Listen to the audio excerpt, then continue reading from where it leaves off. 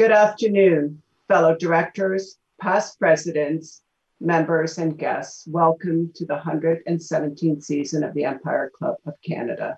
My name is Antoinette Tomillo. I'm the president of the Empire Club of Canada and thrilled to be your host today for our virtual event featuring Dr. Tedros Adhanom Ghebreyesus, Director General of the World Health Organization. I want to take a brief moment to recognize our sponsors who generously support the Empire Club and make these events possible. Our lead event sponsor today is Ryerson University School of Occupational and Public Health, Faculty of Community Services. They have created a video on one of the most important questions they have long been focused on.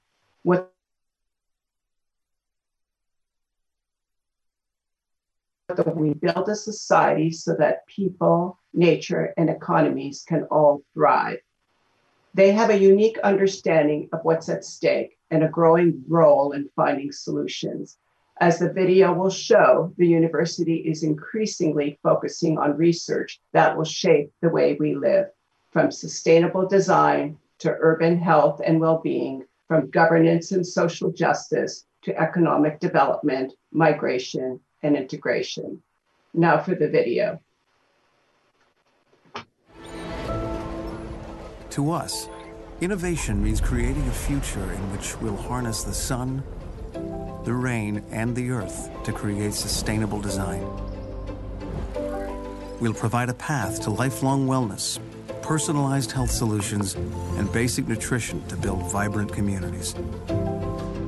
We'll ensure access to justice for all, empower citizens to redefine our democracies, and demand political representation that reflects our diversity. We'll create sustainable housing, jobs that keep pace with the times, and an economy that's good for the environment. We'll weave technology into the clothes we wear and the stories we tell as we bring the virtual world to life. And we'll create communities that always welcome newcomers, celebrate their role in our shared success, and serve as examples of how to live as one. We are Ryerson.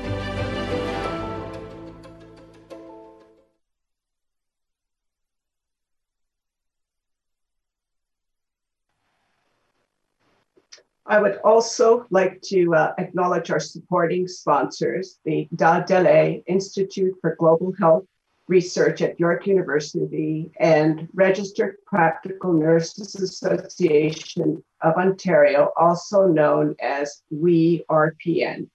And our season sponsors, the Canadian Bankers Association and Waste Connections Canada. Also, thanks to our event partner, BBC and livemeeting.ca for webcasting today's event. Now, I have a few logistical items to share. If you're finding your internet feed is slow, please see below and click the switch screen button. And don't hesitate to press the request for help button if you're experiencing technical difficulties. Our team will be happy to assist you.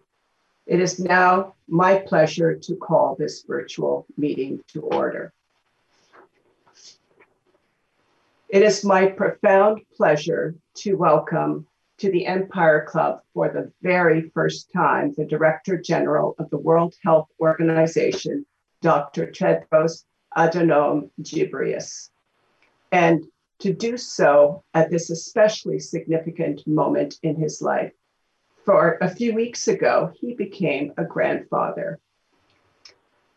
Of that great event, he wrote, "As I looked into my granddaughter Mia's face the first time and held her tiny hand, I experienced the same wonder, joy, hope, pride, and love every parent and grandparent feels.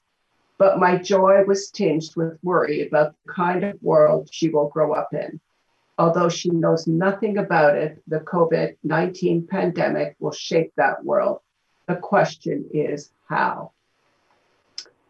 The answer depends on all of us, on our support for our WHO and for the innovative leadership of Dr. Tedros, the right person to guide it at this hectic at this historic and hectic time. Dr. Tedros was elected as WHO Director General for a 5-year term by WHO member states at the 70th World Health Assembly in May 2017. He is the first WHO Director General to have been elected from multiple candidates and the first from the African region of the WHO. Immediately after taking office in 2017,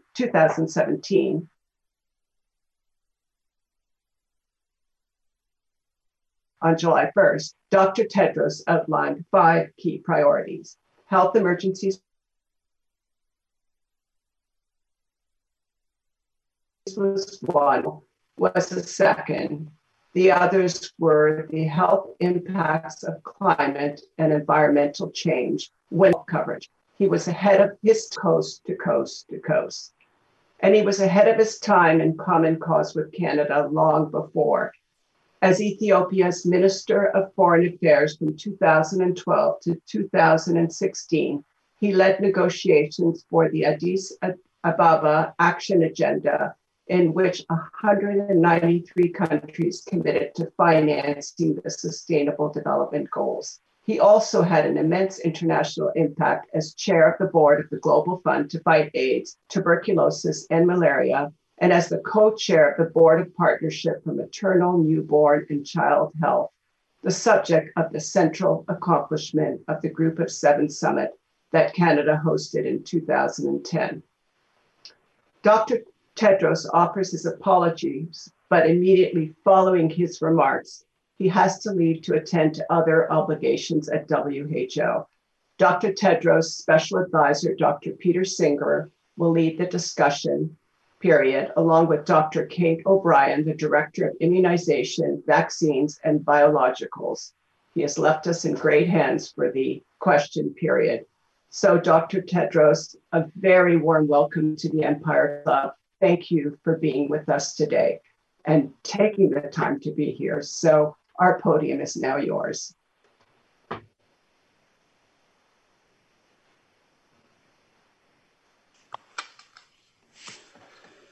Thank you so much, Antoinette. Grazie mille for that very kind introduction. Antoinette Tumilo, President of the Empire Club of Canada, and I see my good friend John Kirtan also, distinguished guests, dear colleagues and friends. Good afternoon, and I would like to thank the Empire Club for the opportunity of sharing a few reflections with you today. My Canadian colleague, Peter Singer, has told me about the long tradition and enormous influence of the Empire Club, so it's an honor to be invited. And from the short video I viewed, it's how beautiful actually to come in person, so colorful. And I hope to join you once this pandemic is behind us and have another opportunity to speak at the Empire Club of Canada.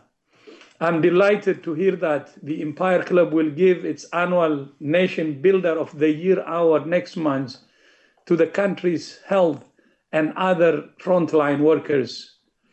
Recently, member states at the World Health Assembly designated 2021 as the International Year of Healthcare and Care Workers, recognizing the dedication and sacrifice of the millions of health and care workers at the forefront of the COVID-19 pandemic.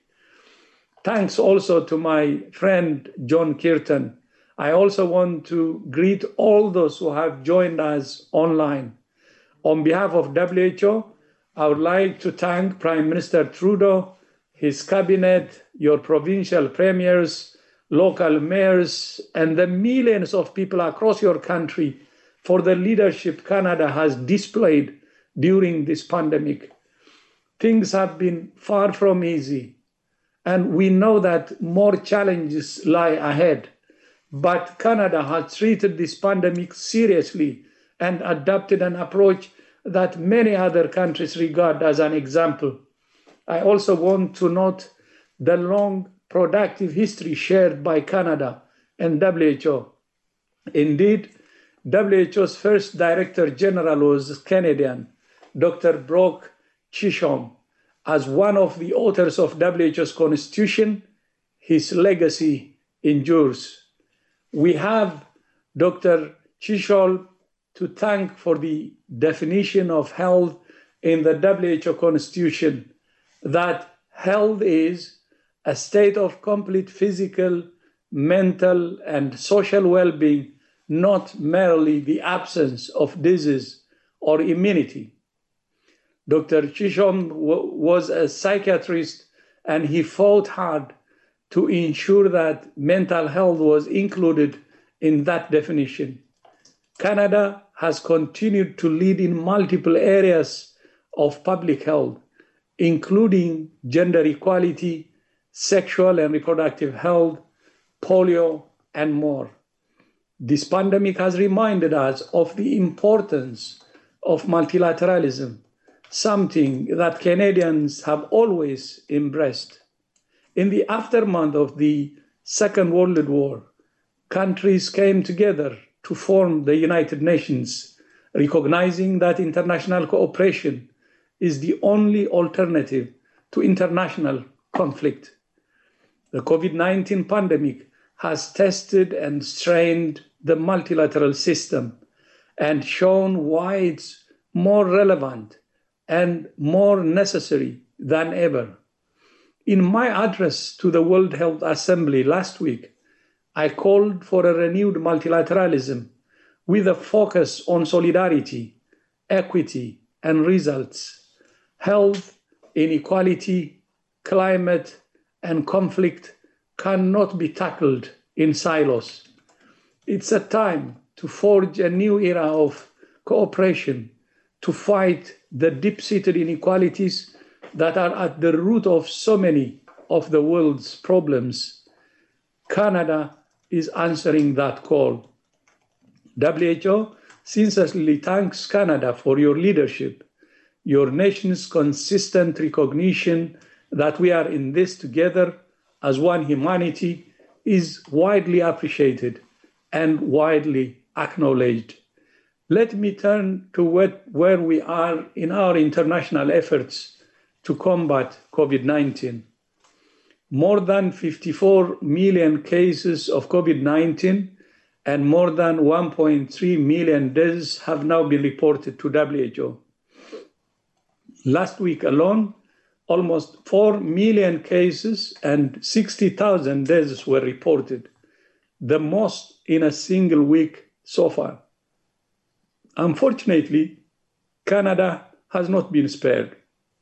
Like much of Europe and the Americas, in recent weeks, you have seen a steep increase in cases and deaths. Much progress has been made, but great challenges still confront us. We might be tired of COVID-19, but it's not tired of us. The virus has no ideology or beliefs. Its only goal is to spread. The good news is that we know what works. It starts with the fundamentals of public health, with a focus on finding, testing, isolating, and caring for those infected and tracing and quarantining their contacts. And individuals and communities must play their part in keeping themselves and others safe by physical distancing, avoiding crowds, ventilation, wearing masks, and cleaning hands. Since the beginning of the pandemic, WHO has been providing the world with the evidence-based tools it needs to prevent, detect, and respond to COVID-19. At the same time, we knew that new tools would be needed to bring the pandemic under control. That's the end game. That's why WHO proposed the Access to COVID-19 Tools Accelerator to develop vaccines, diagnostics, and therapeutics fast and allocate them fairly as global public goods. But the ACT Accelerator will be no more than a noble gesture unless it's fully funded. We greatly appreciate Canada's generous support of 440 million Canadian dollars for the ACT Accelerator.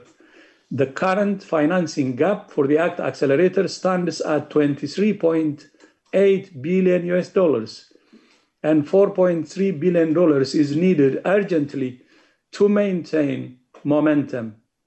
We're now starting to see very promising results from clinical trials of vaccines, but there are still many challenges to overcome. Moving from trials to vaccinating the world's population will not happen easily or instantly.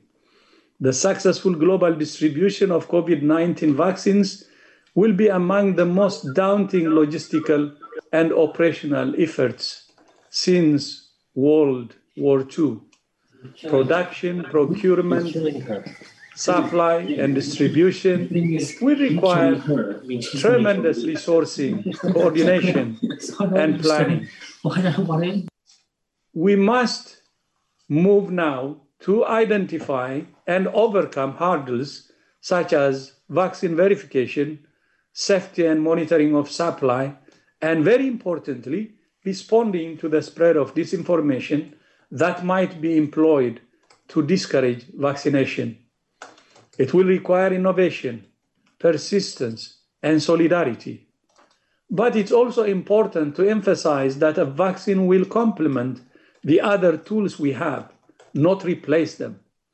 Once we have a safe and effective vaccine, we must also use it effectively. And the best way to do that is by vaccinating some people in all countries rather than all people in some countries. In our interconnected world, if some people miss out on vaccines, the virus will continue to circulate and the global recovery will be delayed. Initially, supply will be limited, so health workers, older people, and other at-risk populations will be prioritized. But that will still leave the virus with a lot of room to move. Surveillance will need to continue. Those infected will still need to be identified, tested, isolated, and cared for. Contacts will still need to be traced and quarantined. Communities will still need to be engaged, and individuals will still need to be careful. We still have a long road to travel. And although a vaccine is needed urgently to control the pandemic, it will not fix the vulnerabilities at its roots. There is no vaccine for poverty, hunger, inequality, or climate change. Every year, millions of people are plunged into extreme poverty because the health services they need are not available or they cannot afford them. That's why WHO's top priority is universal health coverage, built on the foundation of strong primary health care, with an emphasis on access and equity. My personal hope is that we will see the world respond to the challenge of COVID-19 with a pronounced effort in the years ahead to extend the reach of primary health care, which is the best defense against future crises and every other sort of health challenge. Even as we continue to battle this pandemic, I'm feeling hopeful. Hopeful because we know more. Hopeful because we're doing more. Hopeful because we will do more. And hopeful because we're coming together to get it done. In that spirit, I would like to close with a couple of modest asks. I would ask that in the difficult weeks to come, you follow the advice of local public health officials, even when it requires real sacrifice. I would ask that you recognize and offer practical support to those many healthcare workers upon whom we all rely. And finally, I would ask that you maintain your hope.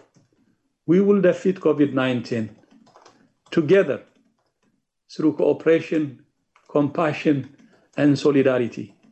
Thank you so much. Merci beaucoup. Thank you so much, Madam President, again. Thank you.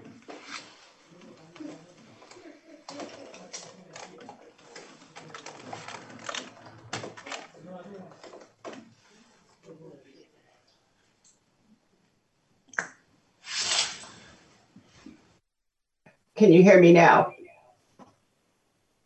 Yes. I am so sorry. We've had a storm here the last few days, and my internet connection is very shaky. Thank you very much, Dr. Tedros, for taking the time to be with us today, and for your advice and your diligence and pushing us forward to do the right things on a worldwide basis. You don't have an easy job, but we're rooting for you here in Canada. So thank you. Thank you. Thank you so much, Antoinette. Thank you. Thank you so much for having me. This is a great honor for me, and hope to join you in person in your future sessions. Thank you. That would be awesome. I'm really honored. Very honored. Thank you. Thank you.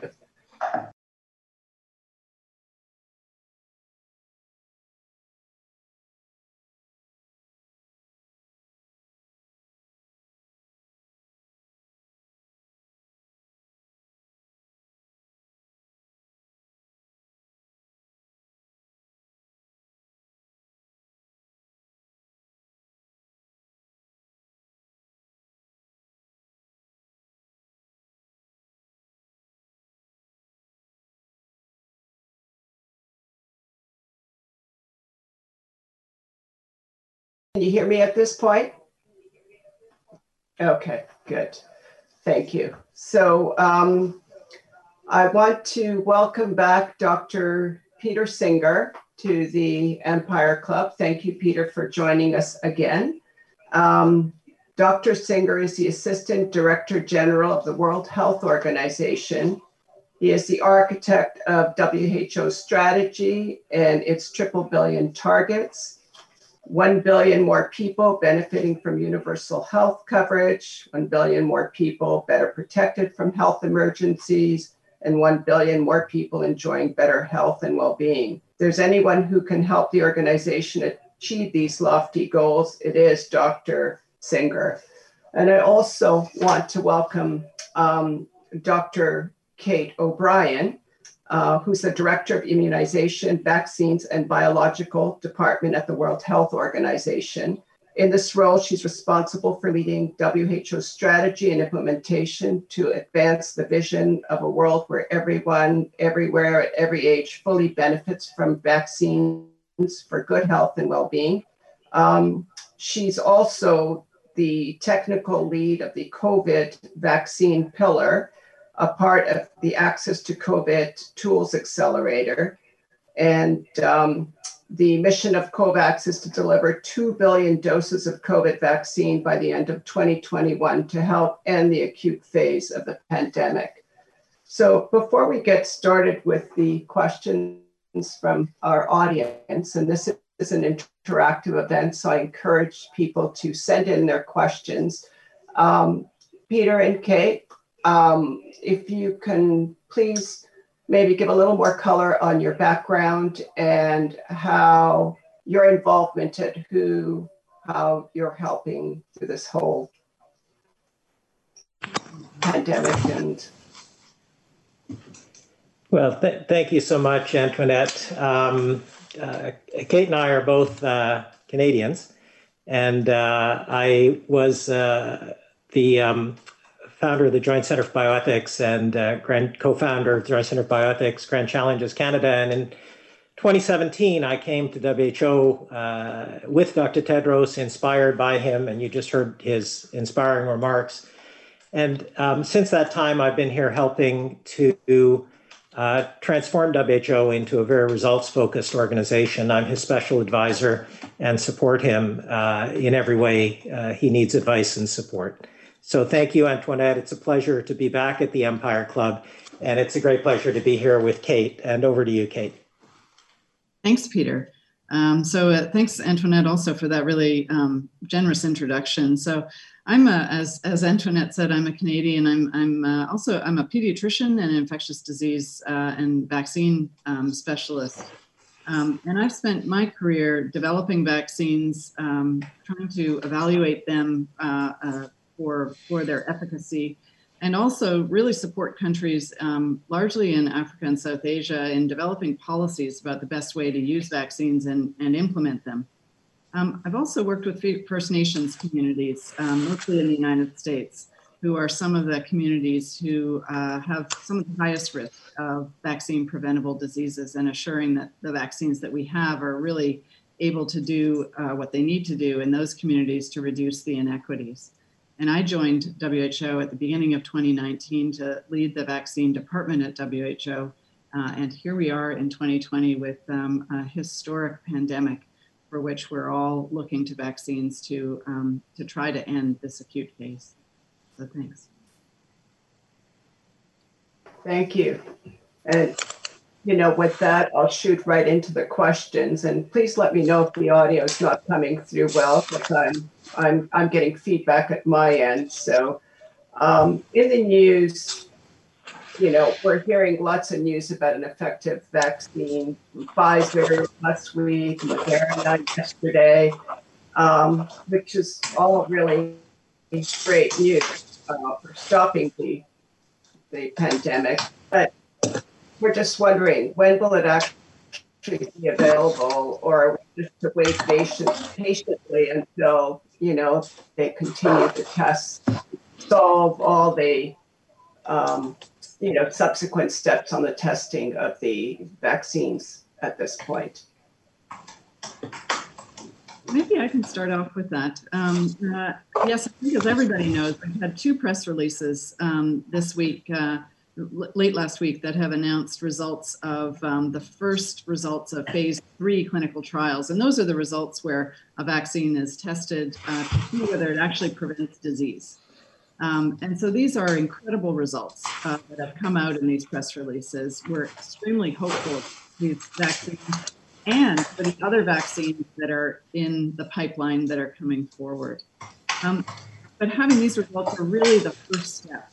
They need to be reviewed by regulatory authorities who will go through in detail these results, including the safety results. And we'll assume that they will get approved and authorized by regulators. And even when that happens, really what we're looking for is delivery of vaccines. Vaccines that sit on a shelf or in a freezer, in a refrigerator. It's not vaccines that save lives, it's vaccination that saves lives. And manufacturers have been working at risk to scale up the number of doses that will be available. So we are looking at having hundreds of millions of doses of vaccines available in the first year, and certainly many more in the second year of their availability. But I'm sure we'll be talking more about what to do with those doses and the best way, not just the right way, but also the smart way to deploy those vaccines so that they can, in fact, deliver the greatest impact possible, even though in the early phase will be in significant supply constraint. Peter, I wonder if there's anything you want to say. Yeah, thank you, Kate. I fully agree with what Kate said, and I'd just like to maybe emphasize a couple of things. I'd like to emphasize one of the key messages Dr. Tedros had in his speech, which was that we're now facing what may be the most significant logistical effort and initiative in a very long time, maybe since the Second World War. And that's a very, very significant logistical challenge we're moving into. Also, as Kate mentioned, what's really key here is equitable access. It's much better to distribute the vaccine to some people in all countries than all people in some countries. And in fact, there's modeling that shows that that saves lives. But the other thing I wanted to do very briefly is just say that, as the Prime Minister said, this is the light at the end of the tunnel. But right now, we want to fully acknowledge and recognize that we're in the tunnel. And things seem very challenging, I'm sure, for Canadians at the moment as their lives and livelihoods are threatened. And on behalf of the World Health Organization, I just wanted to extend our condolences to the families of those who've lost their lives, and also our respect and appreciation to health workers and indeed all essential workers. Health workers constitute maybe 3% of the global population and maybe 14% or so of the COVID cases. And so they are taking on personal risk to benefit their communities, and they deserve all our respect and and appreciation, which is why, Antoinette, it's terrific that the Empire Club has decided to devote your Nation Builder of the Year Award to health care and other essential workers. So I just want to add that, Antoinette, and back to you. Thank you, Peter. You know, we're getting a lot of questions in around, you know, when is the vaccine going to be available? Who's going to get it first? How, you know, when can we expect to get it in Canada, North America? How is it going to be distributed equitably? How is WHO helping to make sure that once a vaccine is available, that it will be distributed in a fair way? I think Kate is probably one of the best people in the world to start off answering that question. Thanks, Peter. The question of you know, these are all extremely important questions, and at WHO we've been working ever since the pandemic to establish, first of all, policies that would be really grounded in evidence and not just opinion about what should be done first, what should happen next. And countries like Canada have very strong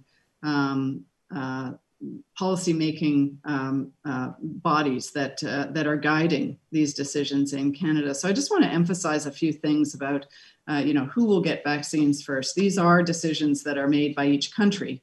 And it is the responsibility of every country to set those policies around population prioritization. The most important groups, as Peter was just speaking about, are to really put the health workers first.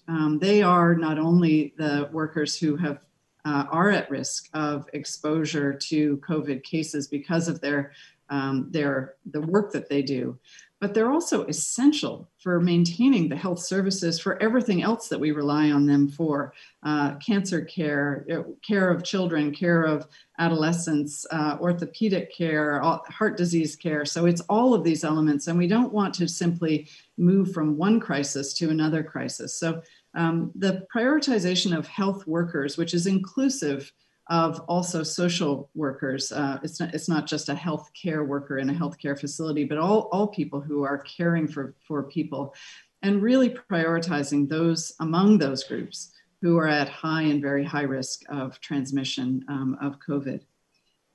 Once that is prioritized, then we're really looking at reducing the most severe impact of COVID. And the reason we're all in the situation that we are is because of the severity of the disease. It's because of people who become severely ill, and especially for the deaths that have occurred.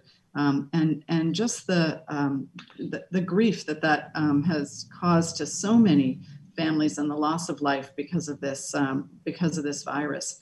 If this was a disease that was a pandemic but a mild illness, we wouldn't be instituting all of the things that we are. It really has to do with severity.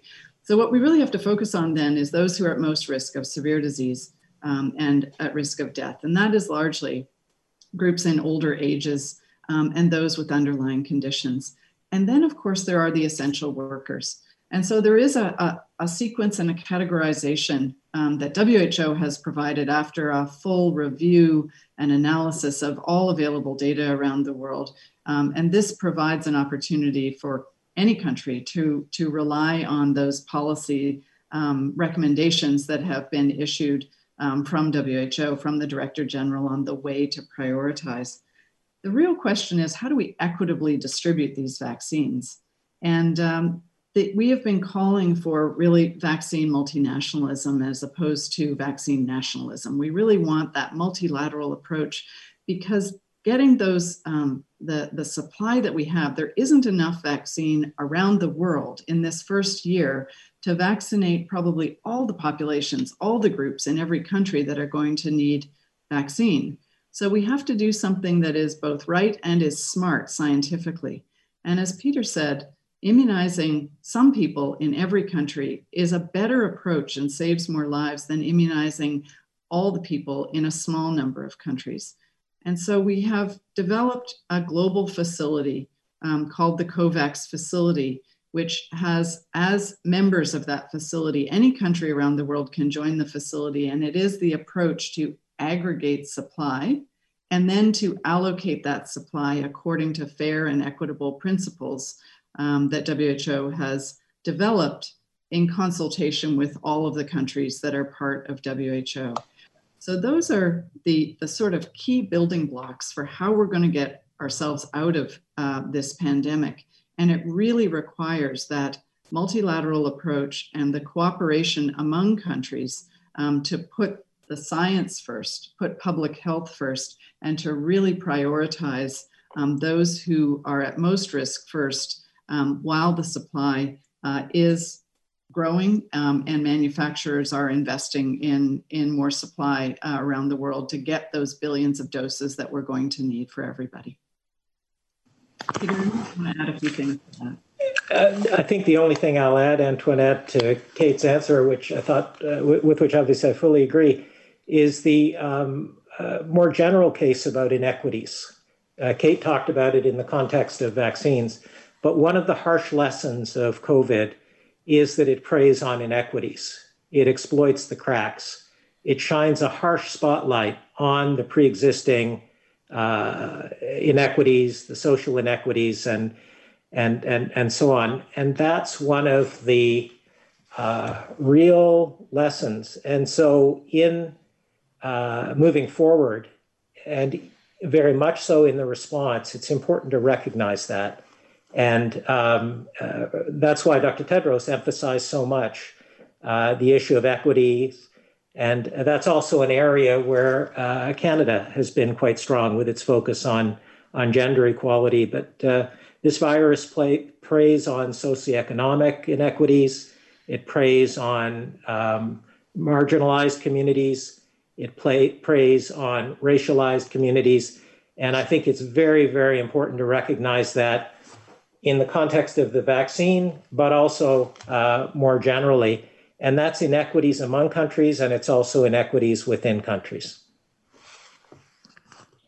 So, Peter, maybe this question's for you. Canada's gone out and have done deals on 5 or 10 times the amount of vaccines we actually need. You know, if you look at our population here, like, why are we doing that? Well, I think Kate might want to start off on that one, and then I'll... Over the past months, as there's this enormous pipeline of manufacturers, developers, scientists, public health institutes that are all racing to develop a variety of vaccines, countries around the world have been asking themselves which ones of these vaccines are going to work. And of course, we don't know which ones are going to work until we actually have the results. And as I mentioned before, last week was the first time that we have results from any of these candidates to demonstrate whether the vaccine can protect against disease.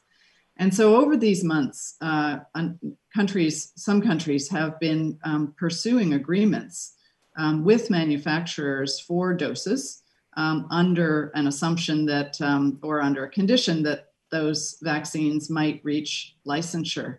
And so Canada, like other countries, has been looking to have agreements with manufacturers that if all of those doses actually reach licensure, there would be, in fact, more doses than there are people in the country. I think the question is really more about what countries are doing that have these bilateral deals. What are they also doing around global access? And Canada is a member of the COVAX facility, as are over 184 other economies. So the COVAX facility, the countries and the economies that are part of it, represents over 90% of the world's population. This is a really strong testament to the understanding and the confidence that countries have in the need for this multilateralism. And there's probably going to be a combination of approaches that countries take. Some of the doses coming through the COVAX facility, some of the doses coming from the bilateral arrangements that have been made. And for some countries that have made arrangements with a a number of manufacturers, they may end up with more doses that they need, and donations may occur to the COVAX facility of the excess doses so that those can be deployed to other countries around the world that didn't have the benefit of being able to make those arrangements with manufacturers. So I think we're in the very early days now. We still don't know which of these vaccines are actually going to reach licensure. And we're really calling on countries like Canada and others that have the benefit of those arrangements to continue to put the multilateralism as a priority, which Canada has been very strong in committing to and has demonstrated that through the support to the COVAX facility. So the road ahead provides lots of opportunity for actually meeting the needs that both Canada has and other countries around the world. Yeah, and Antoinette, just to build on Kate's response, I think it's important for people to realize that this is an unprecedented scientific effort. More than 200 vaccine candidates, about 50 in human trials, about 10 in late stage trials, 10 months into a pandemic, completely unprecedented.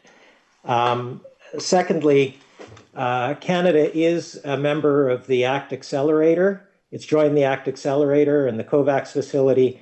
It's also one of the top funders of the ACT Accelerator and the COVAX facility. So I think we need to appreciate Canada's contributions to COVAX. It put actually half its funds into 15 million doses for Canadians, which is a type of insurance policy for which vaccines work, and half its funds into a lifeline for 92 low and lower middle income countries. And then finally, I think this is an issue where Canadians going forward, as Kate said, really will have a very strong voice to encourage the equitable global distribution of vaccines as a global good. You know, Canadians are a very charitable people, and definitely this is charity, but it's not just charity. It's also self-interest, because the prosperity, the national security, and the health of any country in the world is only ensured if COVID is addressed in every country in the world, because none of us are safe until all of us are safe. And so that's a thought I would leave your viewers with, and it's something where we hope that people in the audience will actually continue to press that case along with us in Canada and around the world. Maybe I can just add a little bit, Peter. I think that's a great point that you added, and I think the example that we can see that's happening right now, both in Canada and in other countries, is that there are countries and there are parts of Canada, the Atlantic bubble, for instance, that has really controlled COVID. But the means to do that means that there isn't free flow of people in and out of the bubble, or, you know, if we use New Zealand as an example, and another country, that as long as every country, continue, as long as there is COVID that is moving between countries or between regions, it doesn't actually solve the problem if we just take care of ourselves. We are a global world. There is global travel, transport, business. And so this idea that we're really not out of this until we have the protections in every country. And that's really where we need to get to. And that's why we keep emphasizing it's not just the right thing to do, it's actually the smart thing to do, because we can't get our freedom back. We can't get our flexibility back until that is actually distributed across the whole of the world. You know, you bring up a good point. One of the questions is around, how WHO and the Canadian government are working together to save lives amidst the surging COVID-19 cases. I mean, people are getting tired of this lockdown, and you're seeing people just thinking, well, we'll just get through this. We're going to be okay. And we're struggling in some parts of Canada. We won't even talk about the US. How how do we get that across to people that, we really all have to be in this together as you're saying? Do you think we're getting through to people? Yeah, thank you. So first of all, just to acknowledge that I think people are getting tired. This is really tough.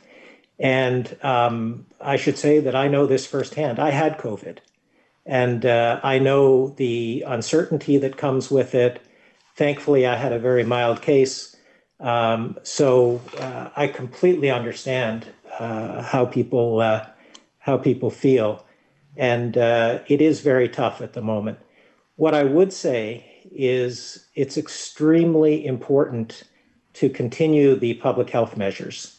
There's a real variation of situations in countries around the world.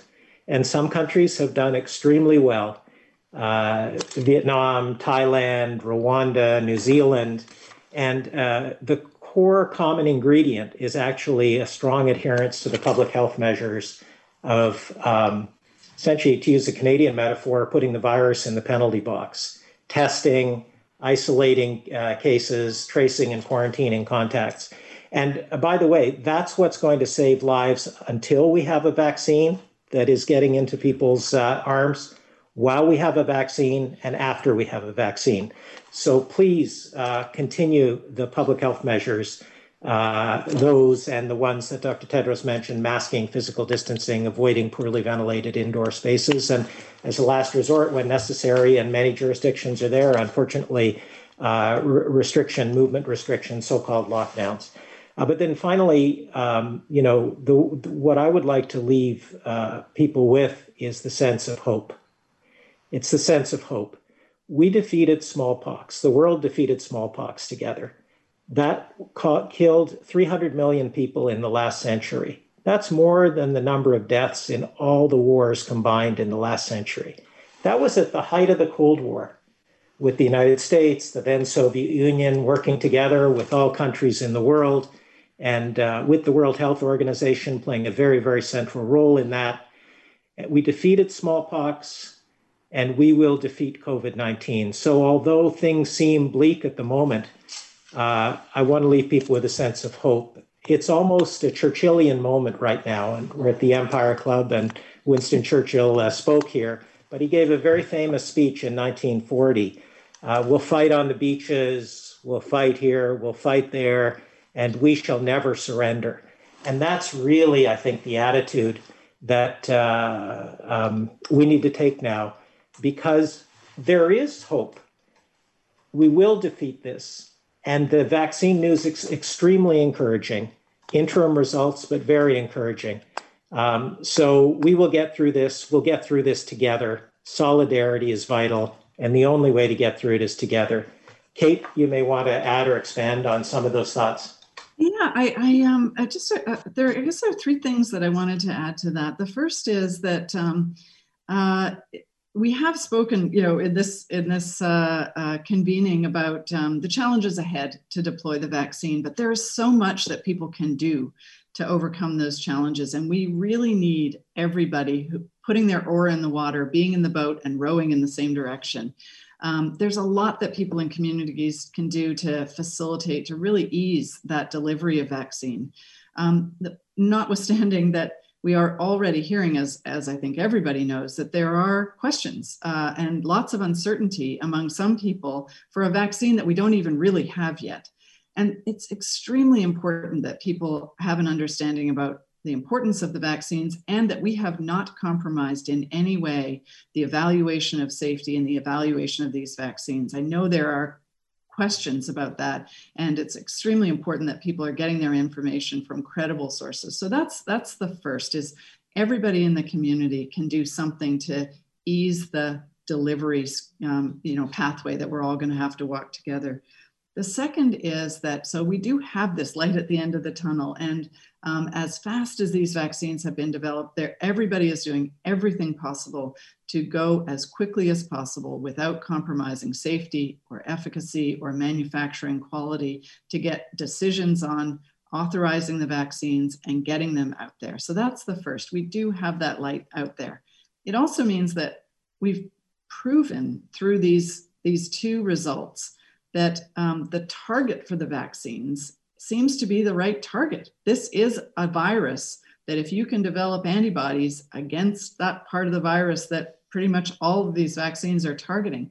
So we also have great hope that there will be another series of vaccines coming in right behind these, and therefore more supply than maybe we anticipated there would be. The second point is, I really want to point our attention to young people. And I think we're starting to really, really understand this, what I think is starting to be termed this generation disrupted. And so there are things that we can do, especially for children, adolescents, and those who are, trying to begin their lives. For anybody who has the opportunity to employ somebody, to create an internship, to just allow these young people to get started with their lives in spite of these massive disruptions to their education, anything that can be done to create opportunities. I think that's really a second focus, that these are a generation of kids, adolescents, young adults who are going to be marked by this pandemic. And I think it's our responsibility as the generations ahead of them to that we benefited from a world that was actually free of smallpox, that was largely, for the countries that we're talking about, free of polio. And they're living through something that is as hard as it is for us, it's even harder for them. And the third that I would really focus on is the essential health services. And I really want to come back to the health and social workers who are maintaining all of the things that we all rely on for our good health, and the needs that we have in hospitals and clinics and nursing homes and everywhere. And if we can, just continue to focus on our energy on assuring that they are supported, they're funded, that we have the resources to assure that they can do the work that's keeping us all well and safe while we are speeding towards a new tool that will be added to the tools that we already have, and do not take our foot off the pedal on implementing the existing tools that we have, that we know they work. If they're implemented with fidelity, we can control this virus. But what we need is a new tool so that we are not as restricted as we are right now. So I think those are the three things I would just like to add to that.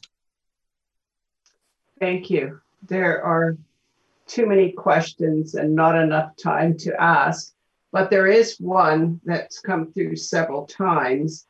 How do we convince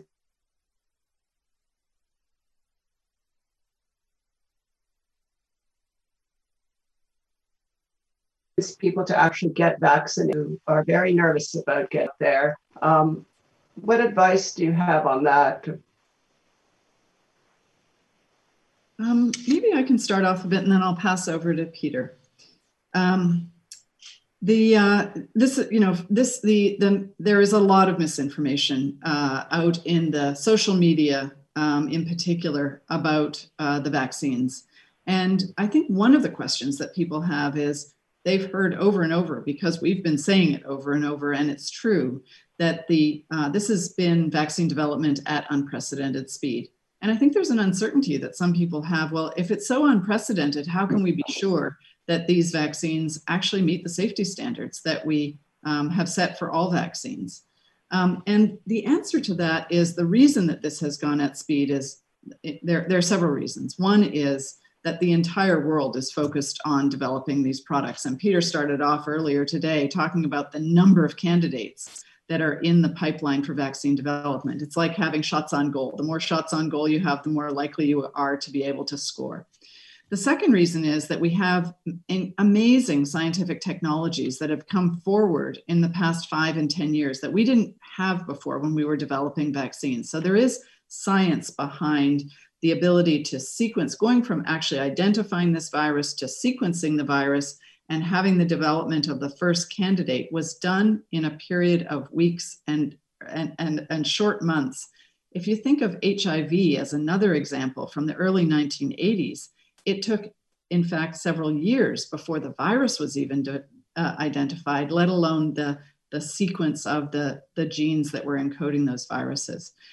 we now can do that in days. It's because of technology, investment in science that many governments, including the Canadian government, has made that allows us to go at speed. And the third reason that we can go at speed is that we have worked to redesign the processes so that once we have met the standards of one phase of testing, we can move directly to the next phase of testing without long pauses between those. So those are some of the reasons why we've gone at speed. And that needs to be communicated to people in the community and people around the country so they have an understanding of why these have gone at speed and are assured of the oversight of safety that we are not compromising on.